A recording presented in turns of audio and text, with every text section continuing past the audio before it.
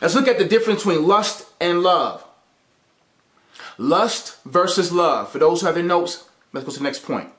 Lust is a counterforce to love. Lust is a counterforce to love. Lust is the hunger or drive for carnal desires and the pursuits of carnal hopes. Lust is a counterforce to love. Counterforce means it's the opposite. It's the force that's trying to come against or to dilute the impact of.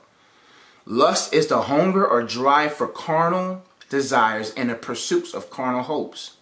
Lust, like I said, is an overbearing hunger, overbearing desire for carnal desires, meaning I want this in my life to satisfy me. I want to eat how I want to eat. I want sex when I want sex. I want this when I want it. Carnal desires, and that lust will begin to drive you, push you towards those things, and the pursuits of carnal hopes, meaning that, hey, I don't want God to save me. God is not good enough to save me. He's not strong enough to save me. This woman will save me from my troubles. This man will save me from my troubles. This job will save me from my troubles. This way of life will save me from my troubles. So those overbearing desires will have you pursue a place of hope, not knowing that that hope is dope, that hope is no good, that hope is bad for you, that when you find yourself on top of it, that thing will cause you to sink. Whatever you endeavor to have without God will be your downfall. Everything you pursue must have God in mind, that I'm doing this for God's glory and I'm doing this for me being glorified more into his son's image. Anything outside of that will destroy you.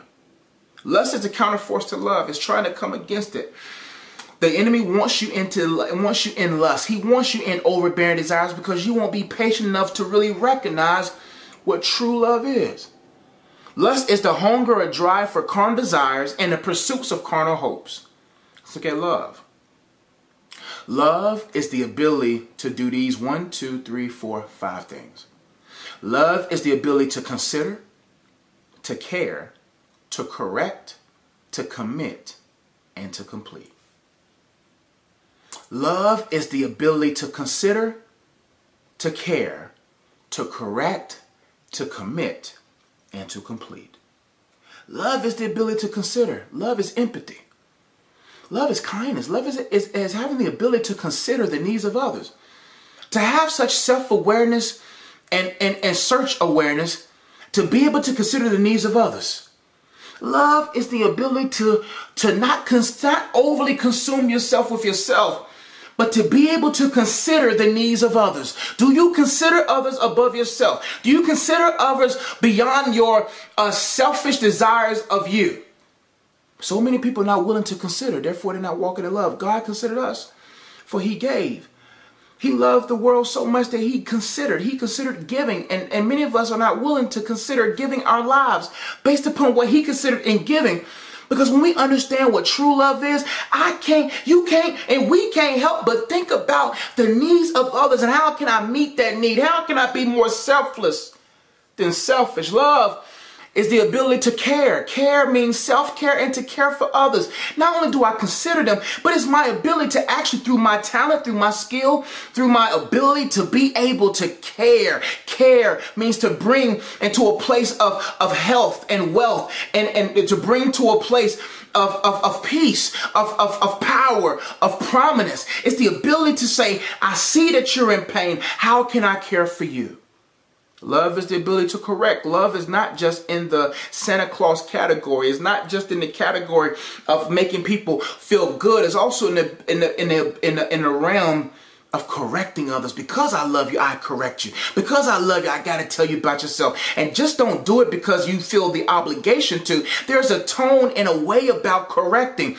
I go by the 3 C's. They call it they call it like a sandwich, like bread, whatever's in the middle, and another slice of bread. You celebrate, critique, celebrate. In order to truly correct somebody, you celebrate them.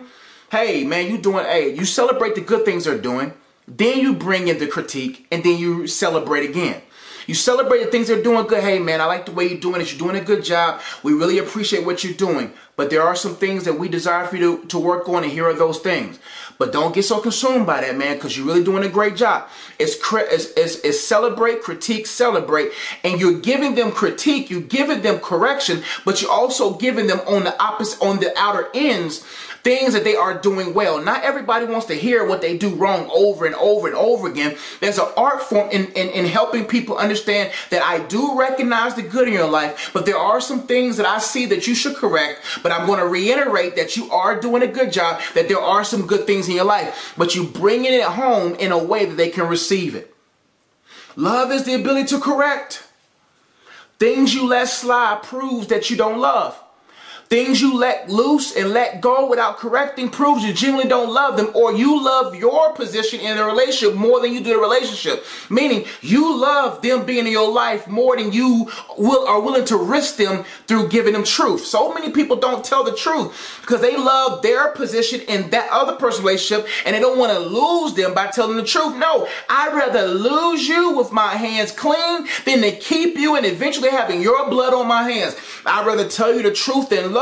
I'd rather tell you the truth and what you should do than to close my mouth to keep you and then end up having your blood on my hands. If you tell the truth in love and you know that it was in love and you celebrated, critique, celebrated, and they still walked away, at least your hands are clean from the situation.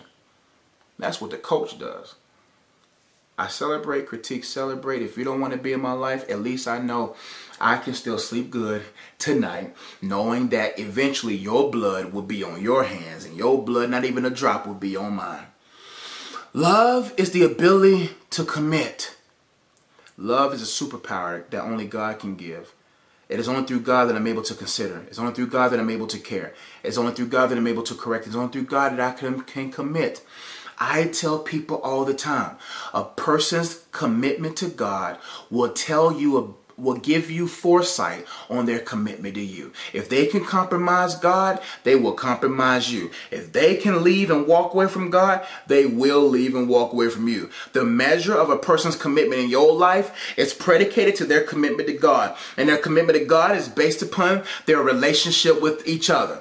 And if they have a poor relationship with God, they will begin to loosen in their commitments. And if they loosen their commitments, they will be in a carnal state to kind of try to compromise you and to getting out of your commitment with the God to satisfy their carnal desires. And those kind of people are dangerous people to be in relationships with, because they will cause you to compromise your commitment with God to feed their carnal desires. And now you're in condemnation, but they're still like vultures eating from your poor commitment. But when you're in love with God, I'd rather lose everyone and keep my commitment to God than to sacrifice my commitment to God to gain commitment with others. Love is the ability to complete. Complete is for those go-getters, those doers. Love, when you love God and you love people, you got to get that book done. You got to get that album done. You got to get that business concept done. You got to put that ministry. Love is the ability to complete. Love is not competing. Love is completing. I'm not competing. I'm completing. The most people who get so caught up in competing, they complete for the wrong reasons. But when you're in love with God and you love his people and the people he's giving you a burden for, you cannot help but complete what you're supposed to do, because you love God and you are and you honor what God wants to do through your art form. Love is having the ability to complete things. God can't do anything that's incomplete. Ideas left in your mind are no good to God. Write the vision, make it plain. Write it on tablets. Give it to runners. Give it to people who can make something happen. But so many people, they don't love themselves. They feel like they're inadequate. Their love for God begins to wane. They have no burden for anyone. Therefore, they complete nothing.